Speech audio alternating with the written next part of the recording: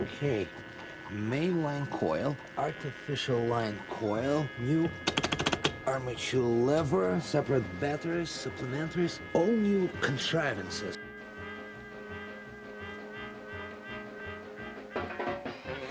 It's the 11th Street Telegram, your premier anachronistic news and entertainment program, coming to you from the offices of the 11th Street Telegraph Agency. Blazanov then will speak in high voice.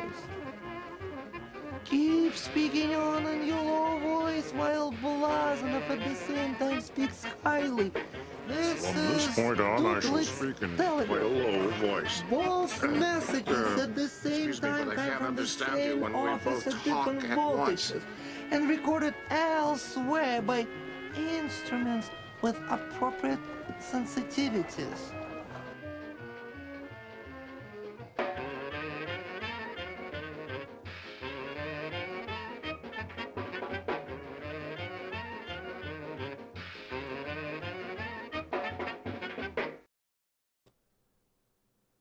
This is it. It's the beginning of the podcast. I'm Peter. What's your name? Bill. Hello, Bill. True Grit, the Coen Brothers 2010 movie. A remake A remake. of a movie from what? Wait, let me guess. Go ahead. I was going to say 65. Nope. You'd be wrong. Guess again. 62. Wrong again. Wrong direction. 67. Wrong again. 68. No. 66. No. 64. No. Wrong direction. I've gone both of the directions. Not all the way in one direction. You've told me the wrong direction for 69. 1969. 69. Man, Which is didn't think it was that late. I know, it's interesting because it's kind of like True Grit is like it's a Western, but it's like a little bit of a wonky of a Western. Like it's a self-aware Western, you know? Okay. I think. And I never saw the original, so I mean, even this one is still I would say it's pretty self-aware. Like it plays with the tropes a little bit. Mm-hmm. Mm-hmm. In the 1969 version, I watched that, and then immediately after I watched this one, that was my day yesterday. Okay. And I don't like John Wayne movies, but I really liked that movie. Okay. And maybe it's because he's similar to Russell Crowe for me. John Wayne is in that. In the 69 movie, he's playing a old, fat, annoying blowhard, and he's great at it. He's great. He's annoying. He's like, you don't like him, but then when he, same sort of beats that Jeff Bridges does, but when he like is competent at the thing, you're like, okay, I don't like this guy, but damn, he sure, got it in the pocket when it was needed, or whatever the saying is. So one thing I was struck by this viewing, I felt like it might have been better to have a couple more scenes in which Rooster Cogburn, as played by Jeff Bridges, showed off some competence, right? Like in the end, it works out. In the end, he is proved to be a good man who is competent. But I kind of thought that there was, I hadn't seen the movie since probably I saw it in the theater in 2010. And I would have told you that there was one or two more scenes in which you get to see Rooster Cogburn being like competent and a badass, but you don't really. He's kind of a mess the whole time until the very end. You think so? I mean, he well, yeah, I guess they sort of subvert the scene where they're in the dugout and he's cabin. Yeah. They call it a dugout because, at least I'm pretty sure, I'm getting, since I watched both movies back to back, I'm sort of conflating the two. But in the 1969 version, I very clearly remember it's a dugout because they dug the thing into the side of a cliff, so it's not Right. exactly a cabin. I Right. think that was the way it was in the 2010 version, but I can't exactly remember. It was definitely at the base of a cliff, but I don't recall it actually being structurally part of the cliff. Oh, okay. Okay. It seemed like there was a little separation between the cliff and the structure. I was gonna say though, oh, what happened? There we go. It's back. I was gonna say though, I thought in that scene during the night when he's shooting the guys from a distance, I thought he was pretty competent there. Yeah, that's true. That's true. He was pretty competent there. Yeah, I see that. And he did find like he did find them and know the guys like in that cabin. Like he knew who those guys were. I thought they were kind of showing off in that scene with Domhnall. Yeah. I thought there's an M in there. There is, but it's not. I mean, Irish names, most of the letters are silent. Right. Irish names. They just it's throw funny. letters in willy-nilly. It's funny in that scene. I didn't know that was Donald Gleason, and I was watching the scene. I was like, they couldn't get Donald Gleason, so they cast this guy. Yeah, I was not realizing it was actually him. I thought the same thing. Yeah. But anyway, yeah, I felt like that scene. It showed like he knows this life. He knows these like how to manipulate these people in a certain way. That's true. It kind of went south, but that wasn't really his doing. It was. That's true. It was. That was the angry guy's doing. Yeah. So, but I guess what I meant is, would you say that on the scale of 1 to 100, Jeff Bridges portrays the alcoholism as like a 95 or like pretty high? How does John Wayne, like on a scale of 1 to 100, how messed up is John Wayne? It's what I found interesting about the two versions is that they're almost identical, like beat for beat. There's little decisions that the Coen brothers made differently, but largely like it's the same. I sent you that little video of John Wayne drinking the jug. He drinks it. Let me see if I can describe this in an audible way. Yeah. He like. You have a jug. I've got something that approximates a jug right in front of me. You tell me step by step, and I'll see if I can. Yeah, you've got a jug with, and it's all of one piece, and it's got the thing that you put your finger in, right? Whatever that thing is called. Instead of just putting his right forefinger, hooking it through the little finger hold, putting his palm on the bottom of the jug, and drinking that way. Which is how I would drink out of a jug. Right. Yep. Mm-hmm. It's like put your palm towards the put your palm towards the camera. And put your palm towards the camera, thumb face up. Put your forefinger through the finger hole. So that the body of the jug is facing away from you. Mm-hmm. Rest the body of the jug on your kind of forearm / bicep. Mm-hmm. And from there, kick it back. Yeah. Why is it? Maybe it was so. He did it twice. John Wayne did it twice in the 1969 movie. And it had to have been like, maybe the one bit of research somebody did. And they were like, no, this is what I saw a picture once. Yeah. Somebody doing this. Anyway, yeah, no, I'm roundabout answering your question. It's as drunk as drunk. Okay. Yeah. Not in the mumble. He's less mumbly. Yeah. Yeah. But, you can't get much less mumbly than that. Or more mumbly, I should say. Yeah. Roger Ebert, R.I.P. Reviewed it, and he made a pretty good observation. Typing and talking is a skill. There's a video of like, you know how people will do misheard lyrics? Yeah. And they'll put the misheard. So there's a mashup of scenes from True Grit with Jeff Bridges where it's just misheard versions of his lines. Yeah. Very funny.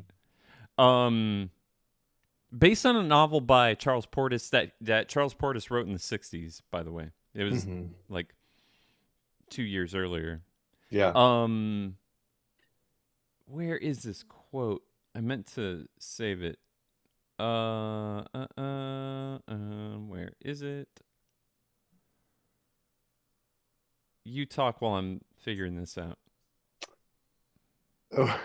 Well, so the movie at the time would have been one of those times where they adapt a novel that has just come out, right? Like it would have been the equivalent of, practically when the novel even hits the stores for the first time, it's already got the soon to be a major motion picture from, sticker on it. Right. Yeah.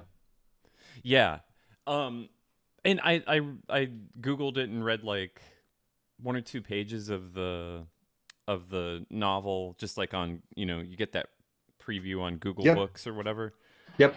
It reads pretty good. Like it's similar. It reminds me obviously of like a Cormac McCarthy novel or something. Like it's written first person from the perspective of Maddie. Mm-hmm. I found the Roger Ebert quote. Coen Brothers True Grit. Jeff Bridges is not playing the John Wayne role. He's playing the Jeff Bridges role, or more properly, the role created in the enduring novel by Charles Portis. Bridges doesn't have the archetypal stature of the Duke, but he has here, I believe, an on-screen presence. Wayne wanted his tombstone to read "Feo fuerte y formal, ugly, strong, and dignified." He was a handsome, weathered man. Rooster might be an ornery gunslinger with an eye patch, but Wayne played him wearing a hairpiece and a corset. That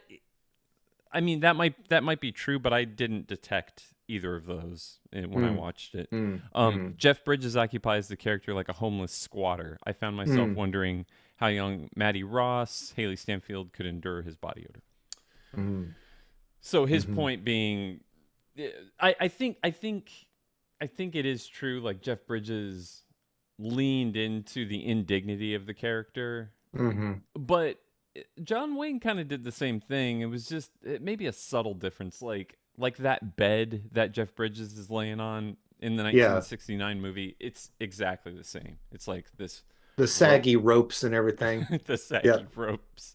Are there sausages hanging from the ceiling in the room? I can't remember. Okay. I can't remember exactly. That was a very particular detail. They go into more in the 1969 movie. They go into more detail. You see the interaction between Maddie's dad and Tom Chaney. You see, they show you the death happen, and they show Maddie's dad interacting with her before he and Tom leave to go do their business where the death results. I see. So you get to see Maddie being like the bookkeeper for her dad, and he's like, okay. So you get a little bit more background. That's interesting. Yeah, you see him saying, "Well, I need," like she's sitting at a desk with like a cash box, and he's like, "Well, Maddie, I need $68 to go buy some horses," and she's like, she's being the accountant lady, and sort of like, now why do you need that money? I wouldn't buy those horses if they were blah blah blah, just so it establishes the later sort of like the scene that was sort of the star making turn for Haley Steinfeld, the horse trading scene that's quite literally horse trading. That scene is so good. It is so very good.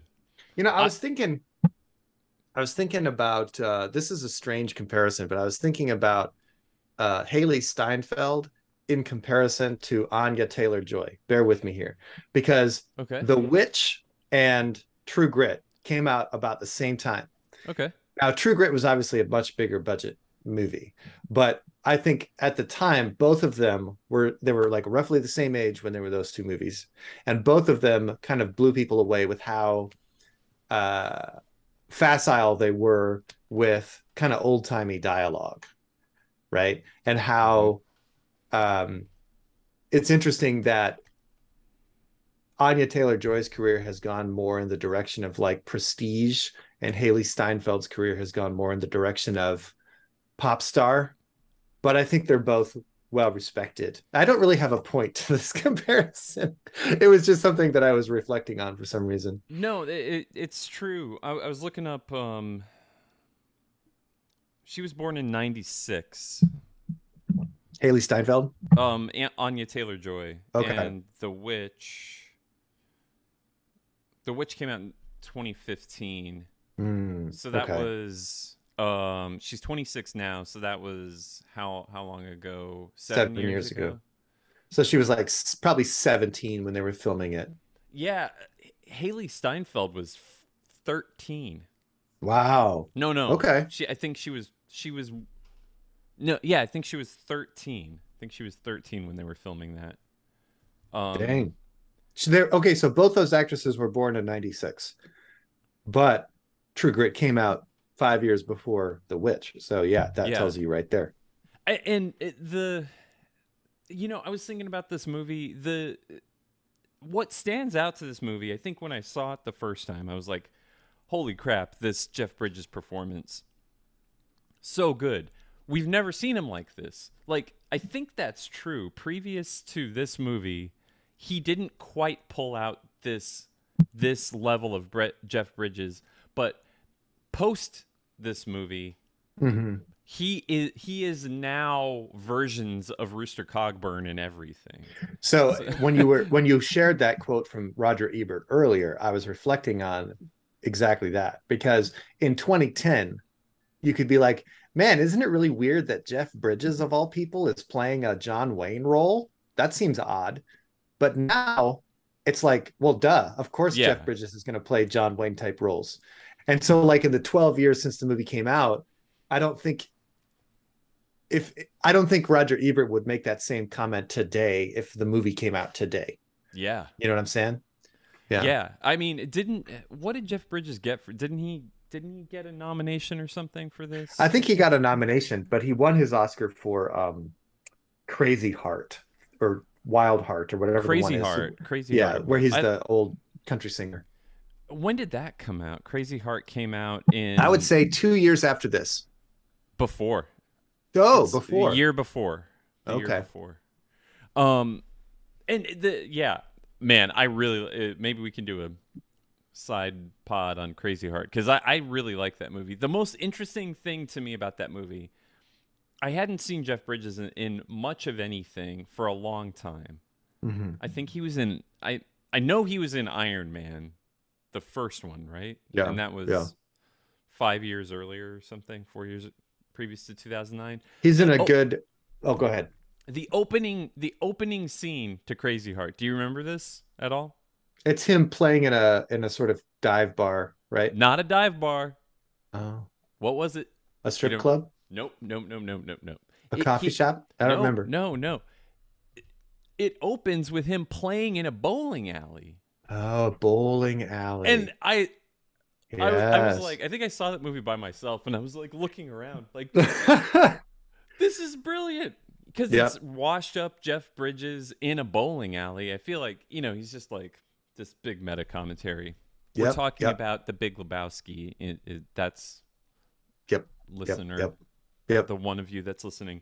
Yep. Yeah. What was I gonna say though? Man, that derailed my train of thought. Mm. Oh, this viewing, maybe because, as I was saying, like we're sort of used to Jeff Bridges being different versions of mumbly old guy. Yeah.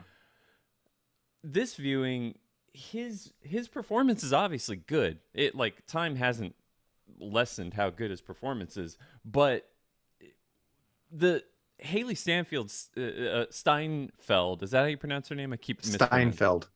Haley Steinfeld and I'm looking right at him. What is his name? Matt Damon. Matt Damon. Those two. That's what like really made this movie pop for me. Yeah, The they're two of both them. really good. They're so good. So good. So good. So good. So, however, so there are, so my overall take to this movie was, okay, I hadn't seen it since I saw it in the theater in 2010. I would have said that this is one of the Coen brothers' much more family-friendly movies. This Oh is yeah. this is a Coen brothers movie for people who don't like Coen brothers. That's what I would have Oh no. You're completely frozen. Completely frozen. said before watching it the other Oh. night than I remembered. Like it's closer to rated R than I had remembered. Oh no, Hmm. the internet's going shitty. Oh no. I turned my video off to I'll it's try me. to stop my video as well. It's me this time. It's not you, it's me. It's not you, Bill, it's me. Okay. Yeah. You were saying it's it's one of the Coen brothers' most friendly ones. Yeah, so in other words, I was saying it's the movie, however, is less family friendly and more like other Coen brothers movies than I remembered it being. Right. Yeah. In Yeah. in terms of some of the violence is very brutal. Like Mm-hmm. like dang. Not like take your 10-year-old to the movie theater kind of stuff. And also there was some of the Coen brothers quirkiness and weirdness. There was a greater degree of that than I remembered. Is there this being. is this when we talk about guy in the bear suit? Is this Yeah, is that guy in when the we- bear suit for one thing. Like we were watching that scene and Emily was like, what is even happening right now? We had to rewind it. We had to rewind it and watch it again from the beginning because the physical appearance of that man is so kind of at odds with the idea that we're supposed to buy him as just a doctor, somebody that you could trust to provide medical attention.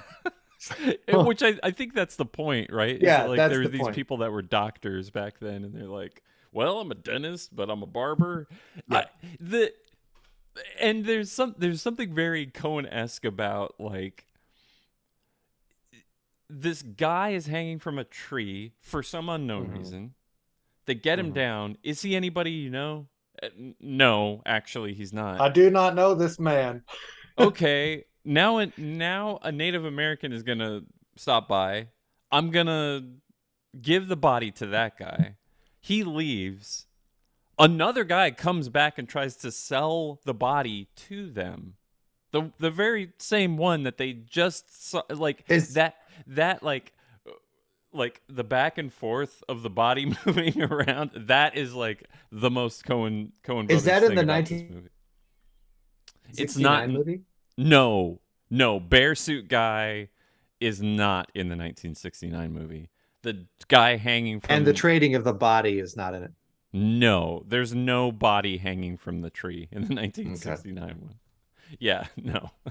So I don't know if that was an invention of the Coen brothers or if it says it was adapted by the Charles Portis novel, so I bet that was in the novel.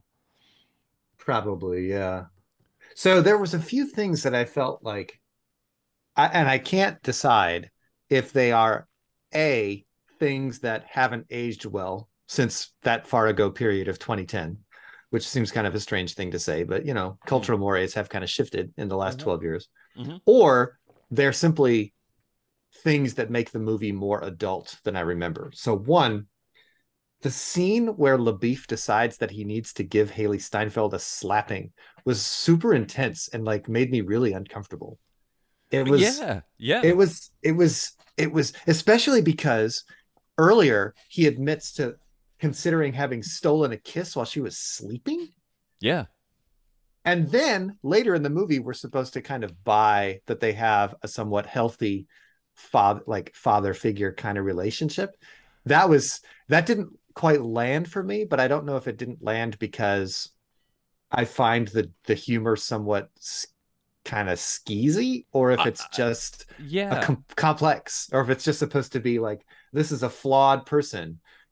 I think I mean my take on it was all of that, like Yeah. skeezy, it's also, I think, trying to illustrate the times. Like, people, like 40-year-old dudes were marrying 15-year-olds back then. Yeah, you know, and yeah, I mean, it was I think they're trying to say, hey, this time period was gross. yeah, And this is a gross dude who's of his time, who also has redeeming qualities. yeah, Like, that it yeah. doesn't cover up the other thing. He's still Right.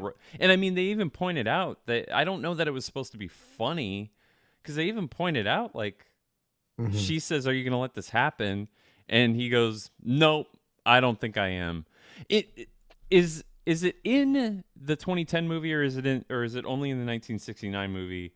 Because I can't remember if it's in both, but the line that Rooster Cogburn says is, "You're enjoying this too much," like, to LaBeef. I don't remember. I don't remember it from 2010. I Okay. can't swear to it not being there, but I don't. It doesn't stand out. Okay, so it might have just been in the 1969 one. In that scene, he's he's got a switch in the 1969 one. He's hitting her, and she says, "Are you going to let this happen?" And Rooster Cogburn says, "I don't think I am. You're enjoying this too much, LaBeef." And then he, like, Yeah, takes a shot off or whatever. yeah. But And then the other part that hit me like really intensely is when they go to the general store and Rooster just thinks Indians are not allowed to sit on this What? porch. So he's just What kicking the was kids. that? Yeah. Yeah. I think it's his racism. I mean, I think it's his really, really harsh racism just to kick children off a porch repeatedly. And I kind of felt like, oh my God, the Coen brothers are playing this for laughs a little too much. Well, Like, I was thinking the same thing, because but what makes it complex is, there's a scene at the beginning with the Native American man who's being hung, mhm, and he starts to talk, and they just put a bag over his head immediately, and they don't let him Right. speak at all. Then Right. there's that scene that you're talking about, where the kids, I think those are I believe those are Mexican kids. I think I say that because they mentioned who runs that store, and I think it was anyway. Doesn't mhm. Somebody Yeah. who's not white, for sure. Doesn't really. Right. Well, and ethnically speaking, probably. I mean, well, anyway, continue. No, I see. I see where you're going. I don't know. I don't want to say it's splitting hairs, because But it's either not way. splitting hairs. But Yeah. somebody, but the read is, these are non Yeah. white characters. So Right. so then there's that scene. But then I do feel like when the Native American guy in the forest comes upon them, that is not, I didn't take that to be funny at all. I took it to be like, it seemed like, I don't know, it didn't seem like comic, or it didn't seem like a bad It was read kind of on it was a very neutral portrayal.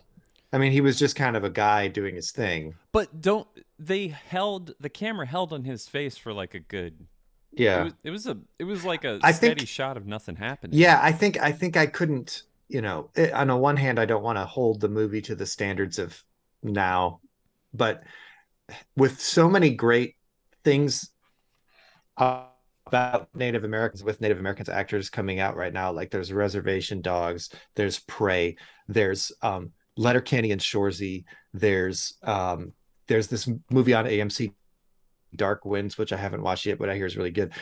Like, Oh, yeah. it's hard to then see how 12 years ago Native Americans were just played for laughs. Like, physical violence upon Native peoples was just played for laughs, willy-nilly. Yeah, That was I tough. don't know. That was I don't know if it was. Yeah. I still don't know if it was for laughs. And like, I don't. think So if it's not being played for laughs, it's being played to portray Rooster Cogburn as like a very horrible racist. Yes, But then he gets a total redemption arc without ever having to have redemption about that aspect of himself. no, yeah, because I think that's true. Yeah. I think that's true, and I don't know that he has a. I don't know that it's. I think what a lot of these Coen Brothers things are saying, Mm-hmm. which people are probably tired of, but I think it's still valid, is like there's shitty people doing good things. Mm-hmm. And they're not trying to say this guy, like, Rooster Cogburn as a character, like, he has a son out there who he just sort of like mumbles off, oh yeah, well, my son didn't like me anyway.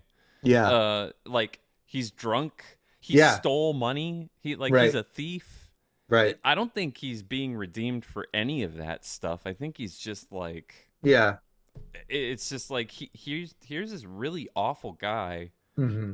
and he's sort of okay at some things, and he happens to also have gone through this thing with Maddie, where Yeah. he did save her life, and that's what happened. Yeah. No. Yeah, and like, to be clear, I'm not coming at this from the perspective of this movie is canceled. This movie is no, I hashtag didn't problematic. think you were. I think it's a good movie, and I think it's actually potentially great, but I couldn't help but kind of think about how Yeah. I think the Coen brothers have a tendency to use non-white characters in a somewhat flippant fashion. Yeah, And this is no counterexample. I totally agree. Like they're on the one hand, you want to see more representation from non-white characters in their movies. Mm-hmm. But when was it? It was Lady Killers that we talked God. about. It's just like Oh no! like they just. Oh, it's so bad. It's really bad. It's just Yeah. really bad. Like, yeah, and this movie probably is another example of that, where it's just Yeah. like, can you just have a normal, just not Right. even like Yeah. flattering portrayal, just a normal interaction, please. Yeah. And and then there's two other black characters in the movie, and both of them are, I mean, this movie is set after slavery, but and this is it's not historically inaccurate to say that a lot of black people in the South still kind of maintained relationships with white people that were very similar to the dynamics of slavery, right? Yeah, So, yeah. but like, both of the black characters in the movie might as well have been slaves, for the way that they're portrayed, as the sort of deferential kind of obsequious relationship they have to the white characters. I can only Is think of very tropey. I can only think of one. There's Maddie's her hired man guy. Yep. And then the stable boy. Oh, the stable boy. That's right. And I remember Yeah. that scene being awkward too, because She names the horse Little Blackie. Yeah. This is like, do they know? Are they Yeah. making a comment? Do they know that that's happening right now? I think they know. I think they just don't care to. They don't care to flesh out the stable boy character, right? I think I think Deadwood is a really good example of a movie or a piece of fiction that portrays the reality of how relationships between black and white people were, but takes the time to give the black people a fully fleshed out role and fully fleshes out the characters of those black people. Because you'll see in Deadwood, you'll see black people who have to act deferential to white people because that's what the times were like, but then you get to follow that black character off and complain about what bullshit it is, right? And that's sort of the difference. Yeah, no, it's true. But they wrote, the problem is though, they wrote that scene. It's not like, oh, our hands are tied. Like, you have this character saying to another character, I'm going to name him Little Blackie or whatever. Yeah, like, I can't. I don't want to say the name of that horse again because I actually, that made me uncomfortable even just saying it out loud. Yeah. And she says it lots of times throughout the movie. Like, Haley Steinfeld utters the words Little Blackie at least a dozen times. It's so, and she's, they wrote that scene, so they could have just not had it in the movie. Yeah. But I gotta say, what I was really, really impacted by little Blackie's death. Like I was really sad at the death Oh, of the horse. I cannot handle. You know, I think Yeah, you know this about me. I cannot handle death of animals on screen. yeah. I know it's fake. Hmm. But although I will say 1969 version of this movie, Hmm. I'm pretty sure the scene at the end when Maddie falls into the pit and Hmm. there's a rattlesnake. Yeah. I'm pretty sure they just straight up shot a rattlesnake on Mm, film. yeah. They were definitely hitting a real rattlesnake with a branch. They were Yeah. definitely it was a real snake. You know, she's trapped and she's trying to fend it off. They were definitely just smacking this rattlesnake Yeah. with a stick. And I'm pretty sure they just straight up shot it. Like Yeah. Yeah. I okay. think yeah. They didn't have so many qualms back then. No. Yeah, but uh agreed with the problematic nature of how race is presented in this movie Yeah. for sure. The um the other thing there's another thread that I might be forcing on this movie, Mm. but I so I'm doing this Sam Raimi rewatch of like all Sam Raimi movies. All right. And you know, Sam Raimi and the Coen brothers, great friends. They live together. Did you know that? No, I didn't know they lived together. Sam Raimi, Francis McDormand, the Coen brothers all lived together and as they were coming up. And you know, they're frequent collaborators with each other. Like Sam they collaborated on Crime Wave together. Sam Raimi it's an interesting like you could think of Sam Raimi sometimes as like an alternate universe Coen brothers. Like what if the Coen brothers leaned into the the horror aspects of Yeah, their to genre pictures, so to speak. yeah, Yeah. Yeah. right, right. And so what I think is interesting is 2010 this movie comes out. Coen brothers do a straight up remake of an old John Wayne movie, right?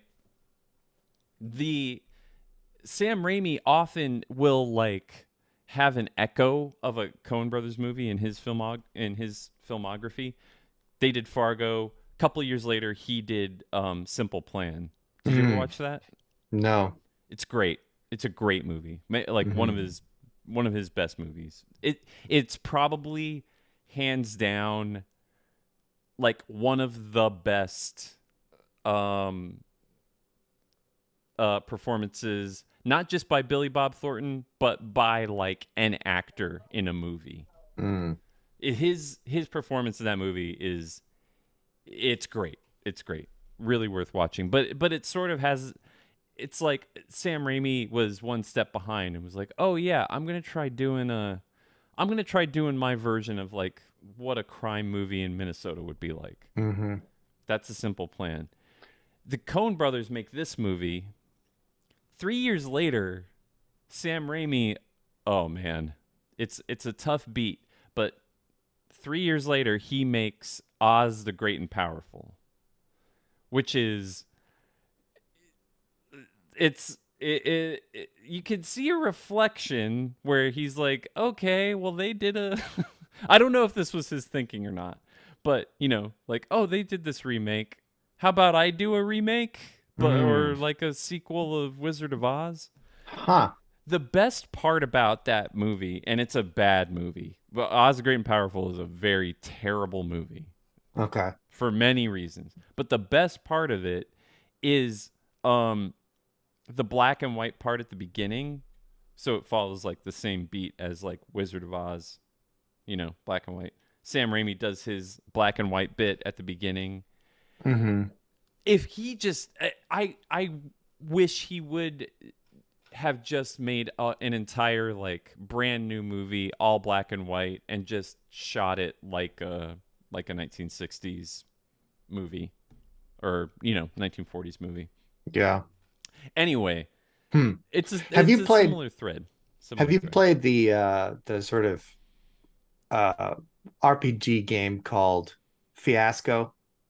Um, Yes. Yeah. yeah. Uh-huh. Well, it's funny you mentioned A Simple Plan because in the instructions for Fiasco, it explicitly says we're going to make up a game, kind of like a Coen Brothers movie or A Simple Plan, right? That's Yeah. like those are touch points for the way the people who wrote that game conceived the game. It Um, That movie's great, man. I one thing I I I, was I go would ahead. encourage you. I'm just saying, Yeah, you haven't seen it. yeah, I'm yeah. envious because Hadn't seen it. I it's didn't a know it great was a movie. Sam Raimi movie. Yeah, it's Yeah. great. Um, I was thinking, so I was imagining one of the things I was thinking about this movie was the way that the tropes, the basic story beats of this movie could easily be a sci-fi movie. Right? Just bear with Ooh. me for a Oh, second, here's a right? take. This is a take. All right. This they could easily it could be easily be a sci-fi movie because it's like, okay, bad guy kills a good guy on like a civilized planet. And the only way to, but then he goes off into the like outer reaches of the galaxy where things are weird and crazy and you never quite know what you're going to run into. So plucky young girl has to hire the seasoned old hand to go into the outer rim or the frontiers of the galaxy, and the kinds of encounters that they have along the way, like the guy in the bear suit, the person hanging from the thing. It could be encounters with like different aliens, alien Yeah. species and stuff.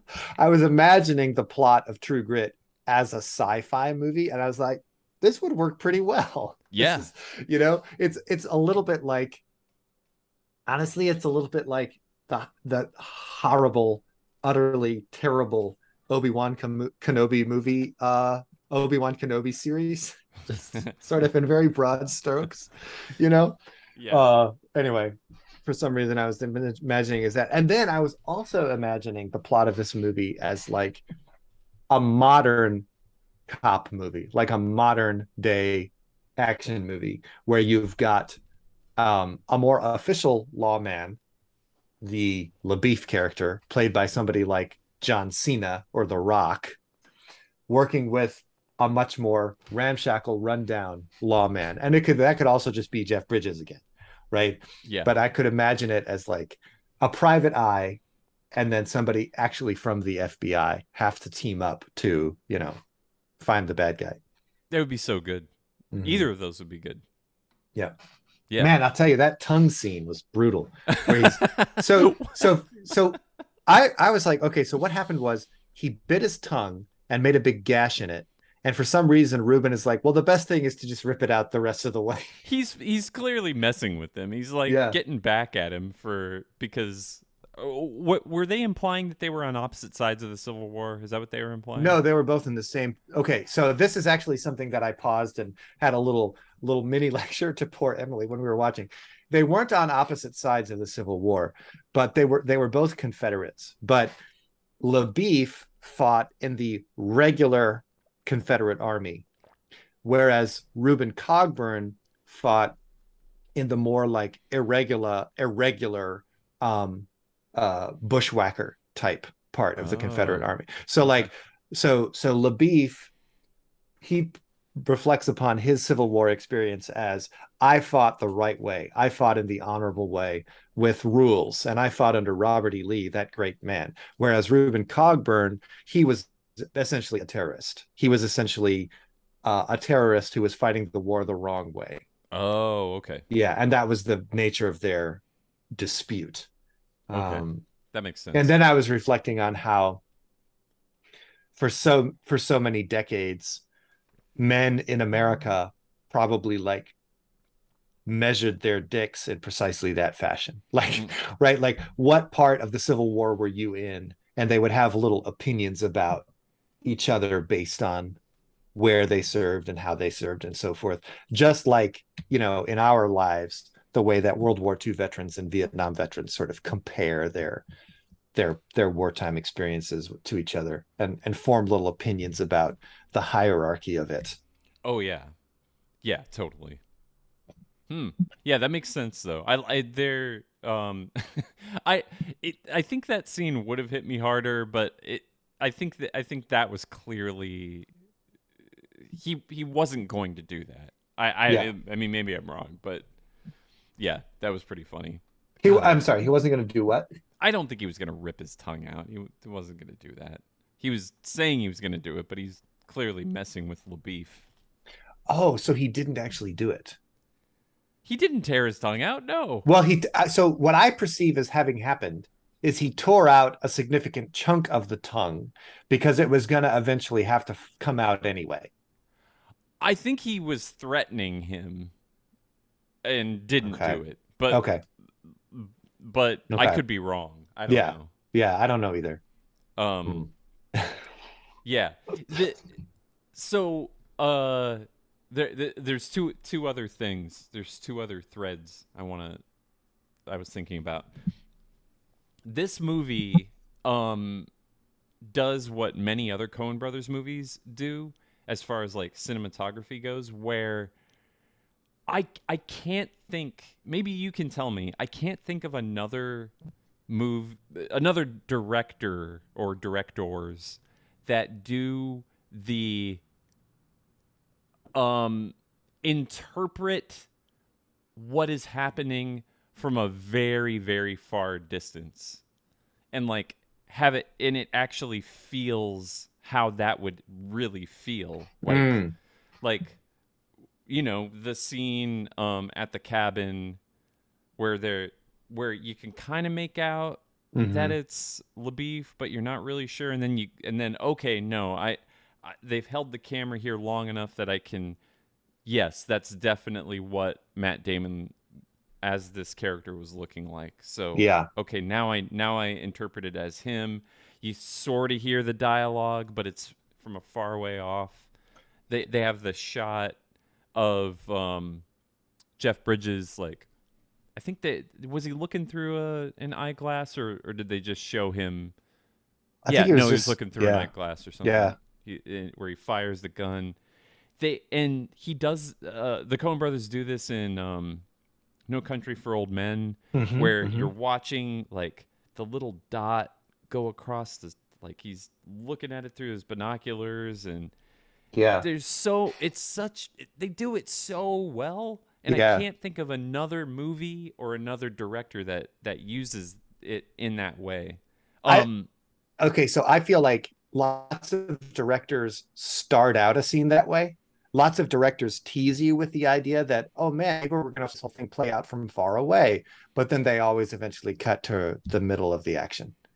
Whereas the Coen brothers will actually remain on the far vantage point through the action. It's so in a way that other directors only hint at doing that. It's so effective. It's just it's effective to the point where it almost feels like cheating, but it works so well. Like I told you I was rewatching bits of Buster Scruggs. Yeah. And they use it a lot in the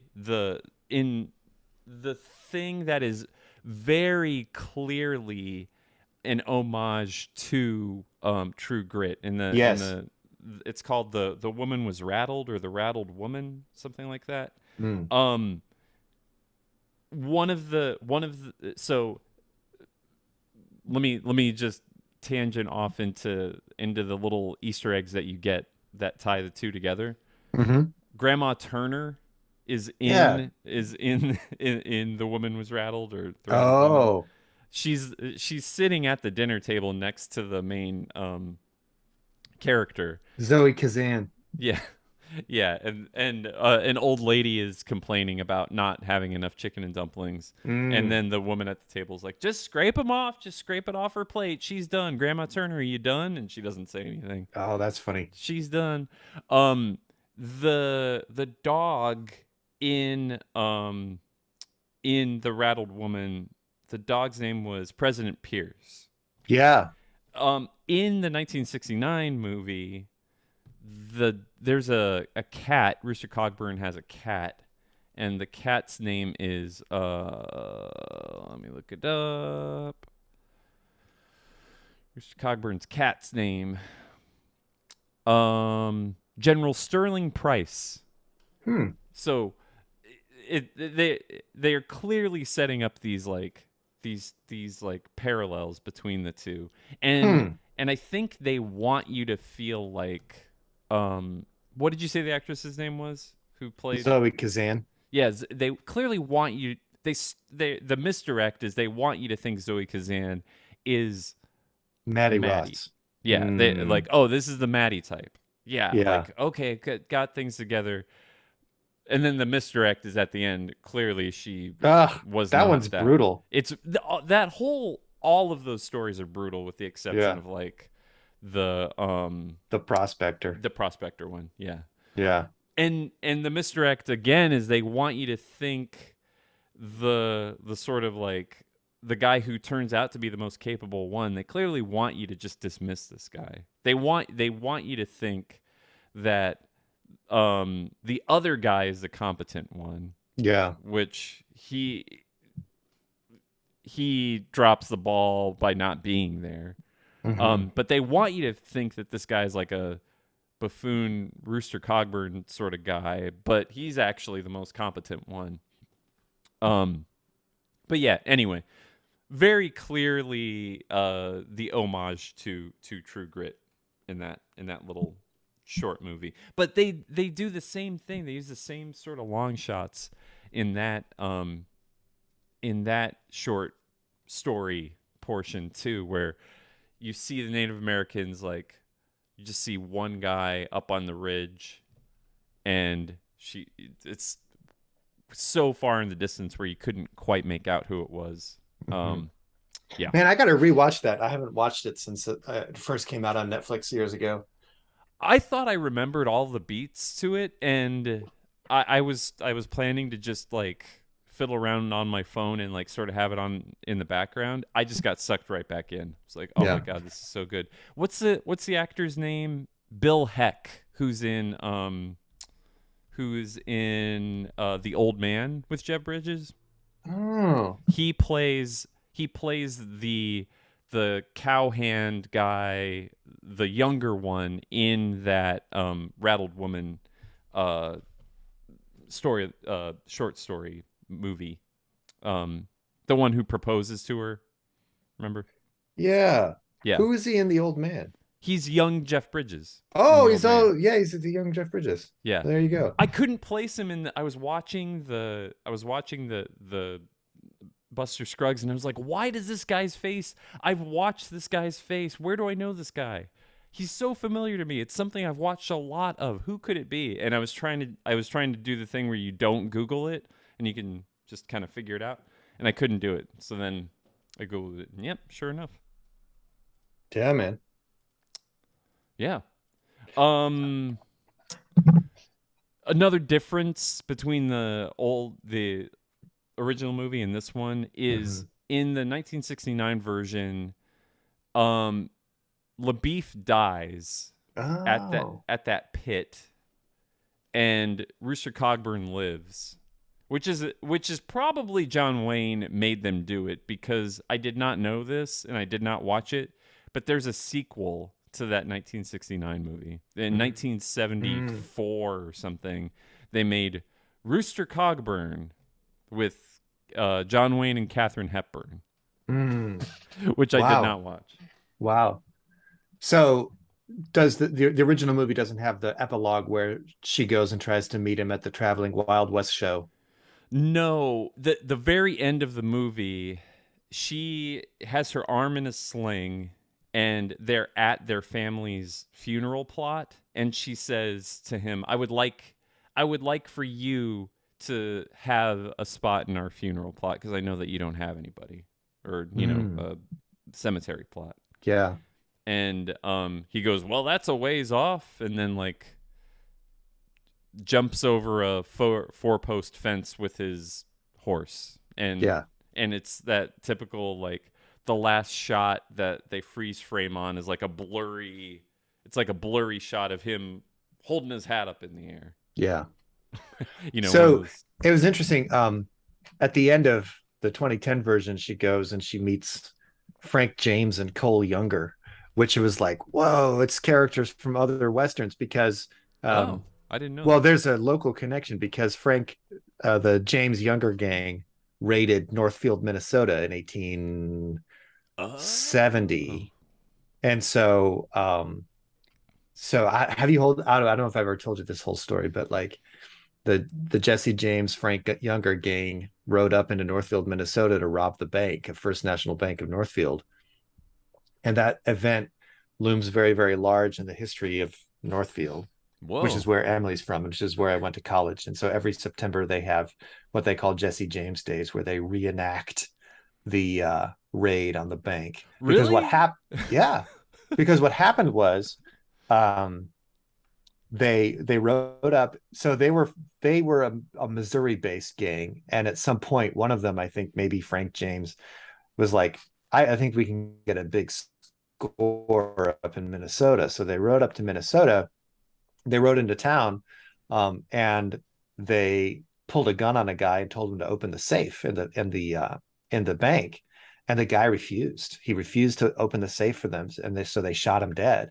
But in the meantime, all the people of Northfield, Minnesota grabbed their rifles and they came to they're like the windows of their houses, and they started shooting at the Jesse James gang, and they killed like 2 of them and ran them out of town.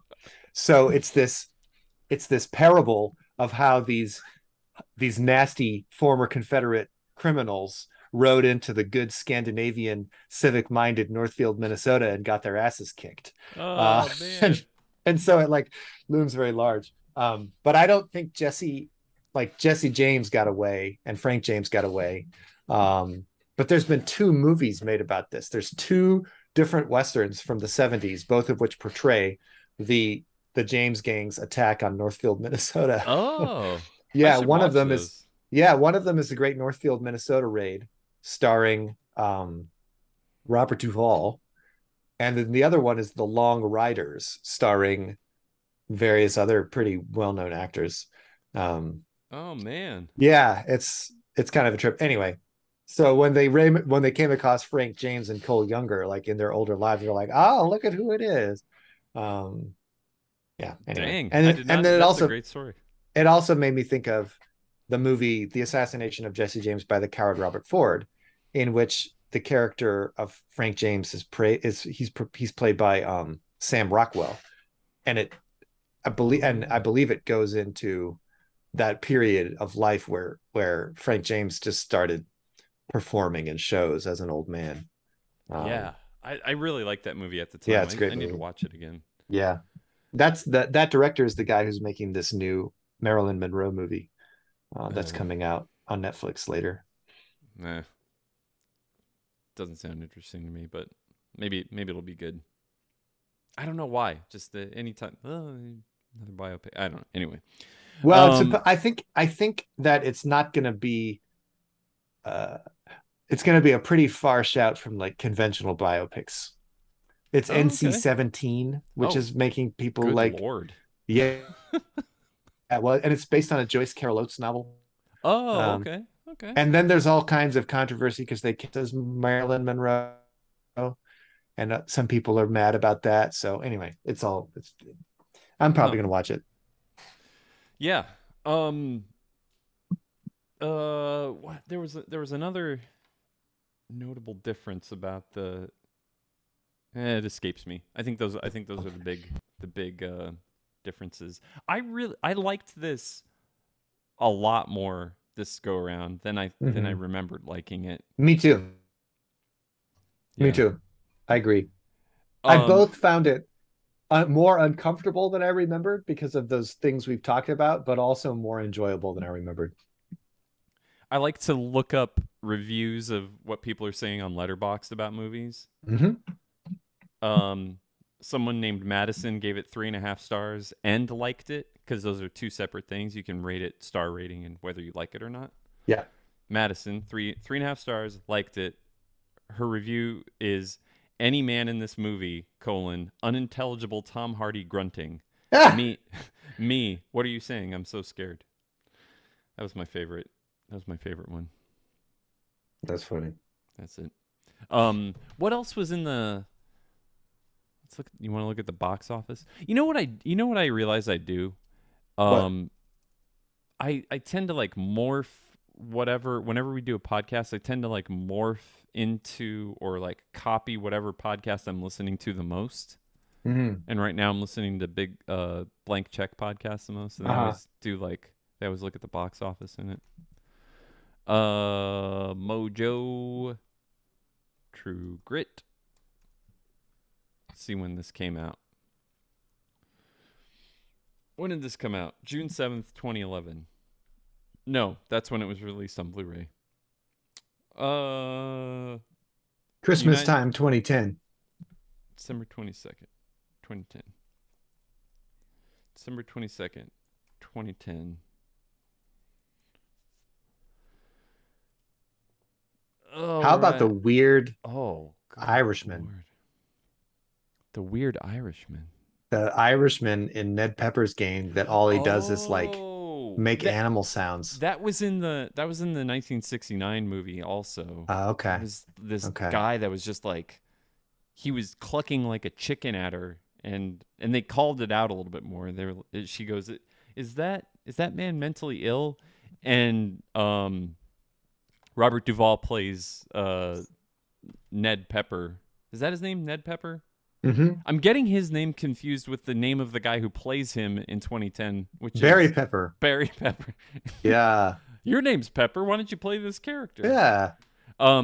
Yeah, and he says, well, he's a little off, but he's a really good shot. That was what he said.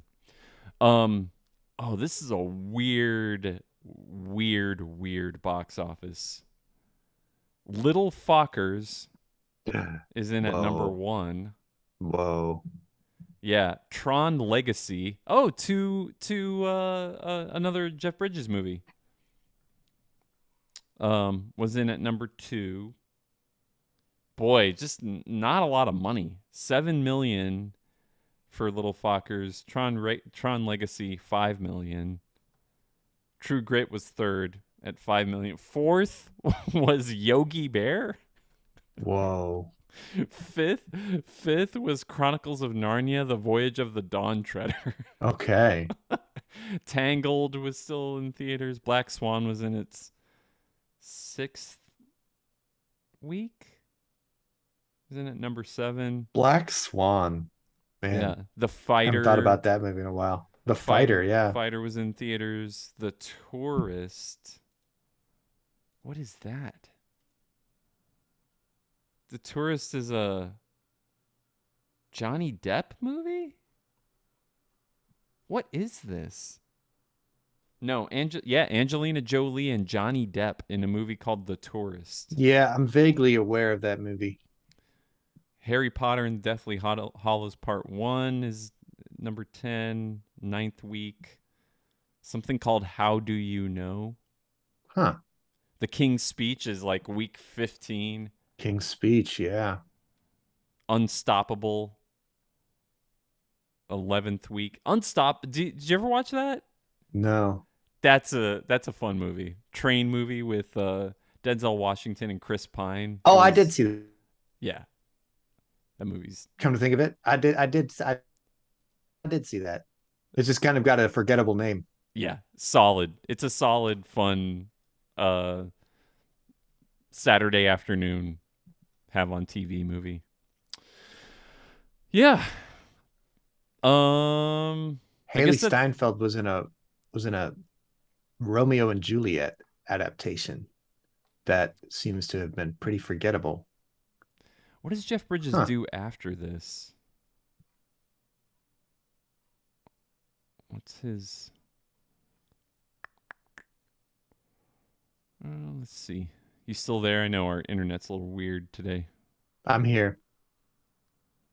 No, it's a documentary. Oh no. The next like actual movie Jeff Bridges did after this was that R.I.P.D. movie with Ryan Reynolds. Oof. Oh, and then he was in The Giver. He had a weird run after this. He did kind of have a weird run. Hell or High Water's good though. Yes. Yeah. But again, it's him leaning in. It's like I'm old Western guy. That's what I am. I'm old Western guy. And Yeah. He was in The Kingsman, The Golden Circle. He was in the second Kingsman movie. I never watched that.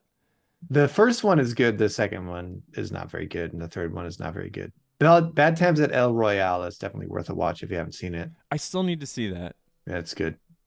I liked it. He was in Spider-Man Far From Home? Oh, archival footage from Iron Man. Weird. Yeah. Yeah, I think Bad Times at the El Royale has there's a lot of stuff in it that Peter likes in terms of it's like, a little anthology thing where you get to see the little stories. You get brief little backstories of all the people at the hotel. Okay. Yeah, I think you're gonna like it. Yeah, it's on the list. I just haven't gotten around to it. But it's weird. I feel like he never really this was like the last great. I mean, Hell or High Water's good. It's not as good as True Grit, right? Yeah. I think Hell or High Water is good. That director, what's his name? Whatever his name is. That director writer guy, everyone Marcus seems to Hamill? love him. No, that's never mind. No, his name is Taylor Sheridan. Jeez, Taylor Sheridan. That's right. Yeah. That's right. Sons of Anarchy, Veronica Mars. Yeah. And But also Wind River and Yellowstone and 1885 and all those stuff. Yeah, But isn't it weird that like Jeff Bridges is like this he's like this Hollywood commodity, and only this year with The Old Man did people go, "Oh yeah, let's give Jeff Bridges like another leading man." He'll be the he focus of this was thing. very ill with cancer for a lot of that time, right? Oh, So I think was that he? I didn't took him. know. Yeah, no, he had cancer, and they had to stop working on The Old Man in the middle of it. Oh crap. Yeah. Okay. Yeah. So I think that Oh yeah, I see that. October 19th, 2020, Bridges announced that he had been diagnosed with lymphoma and gone through chemotherapy. Oof. Yep. Cancer, man. He had COVID-19 in the middle. Damn. Yeah, he had that. Everybody, he had all the things. But even previous to 2020, though, like he just had like a big gap where people, I don't know, like it seems like off of this, it seems like you do True Grit, people would be like, here we go. I got this project, Jeff Bridges. It's going to be you and I don't know. Like, what would you, just like you said, like, put him in another Western, like, right away. Yeah. But instead, he kind of takes a gamble with this RIPD thing. And, like, I don't know. It's just weird. Well, but on the other hand, I feel like old actors are more in demand now than they were 10 years ago. I feel like a lot of stuff about old people doing stuff is kind of the thing right now in a way that it wasn't maybe 10 years ago. I don't know. No, I could be completely No, I think I say this with no examples to cite, just kind of a gut feeling. We got The Old Man. We got that movie about what's her name? There's the one where Robert Redford is robbing banks as an old man. There's this new series with Bryan Cranston as an old man doing crime. It's like and old people there's doing crime and doing action seems to be in right now. Bob Odenkirk. Nobody. Yeah. Mm-hmm. Mm-hmm. What's the name of that new movie that came out with the actress? She's older. She hires a male prostitute. Emma Thompson. Yes.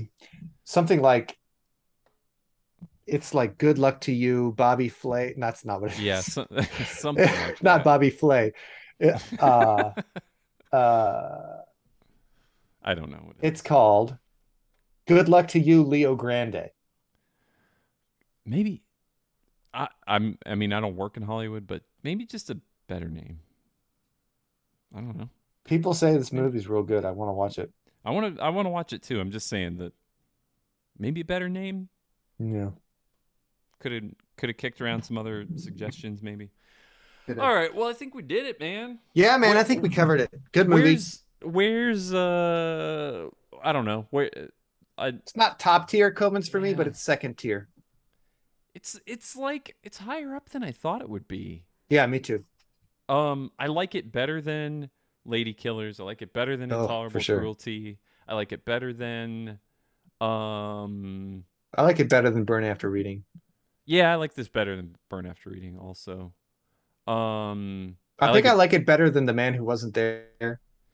Man Who Wasn't There is tough. That's a tough one. Yeah. That's a movie that Man Who Wasn't There is a movie that is better in my memory than it is when you're actually watching it. Yeah, it's a slog. It's a slog. Yeah. All right. Well, and okay, so coming up next, we got Inside Llewyn Davis. Inside Llewyn Davis. Yes. And for that one, I'll see if Emily wants to be a guest on the podcast because she's been wanting to watch that for literal years. She's been like, let's put on Inside Llewyn Davis. And I'm like, nope, gotta wait for it to come up on the queue. So now we're finally there after years. Yeah. I'm excited. Yeah, and then we're gonna run out of Coen Brothers movies at this rate. But that was always going to happen. That was always going to happen. And I'm excited because Hail Caesar will be next, and I haven't seen Hail Caesar but once, so I'm excited to be able to check that one out again. Then we're on to Buster Scruggs and Macbeth. I thought what's it called? I thought Llewyn Davis was next. I don't have. Yeah, I mean after Llewyn Davis. Oh, Llewyn Davis. Yeah. So we got Llewyn Davis. We got Hail Caesar, and then Buster Scruggs, and then Macbeth. And then Macbeth. Maybe which isn't really even a Coen Brothers movie, technically speaking. No. Maybe we could circle back to Crime Wave. Okay. That Crime Wave is not a great movie, by the way. It's not good, but they wrote it, right? Yeah, them and Sam Raimi working together. Yeah. Well, all right, man. That's it.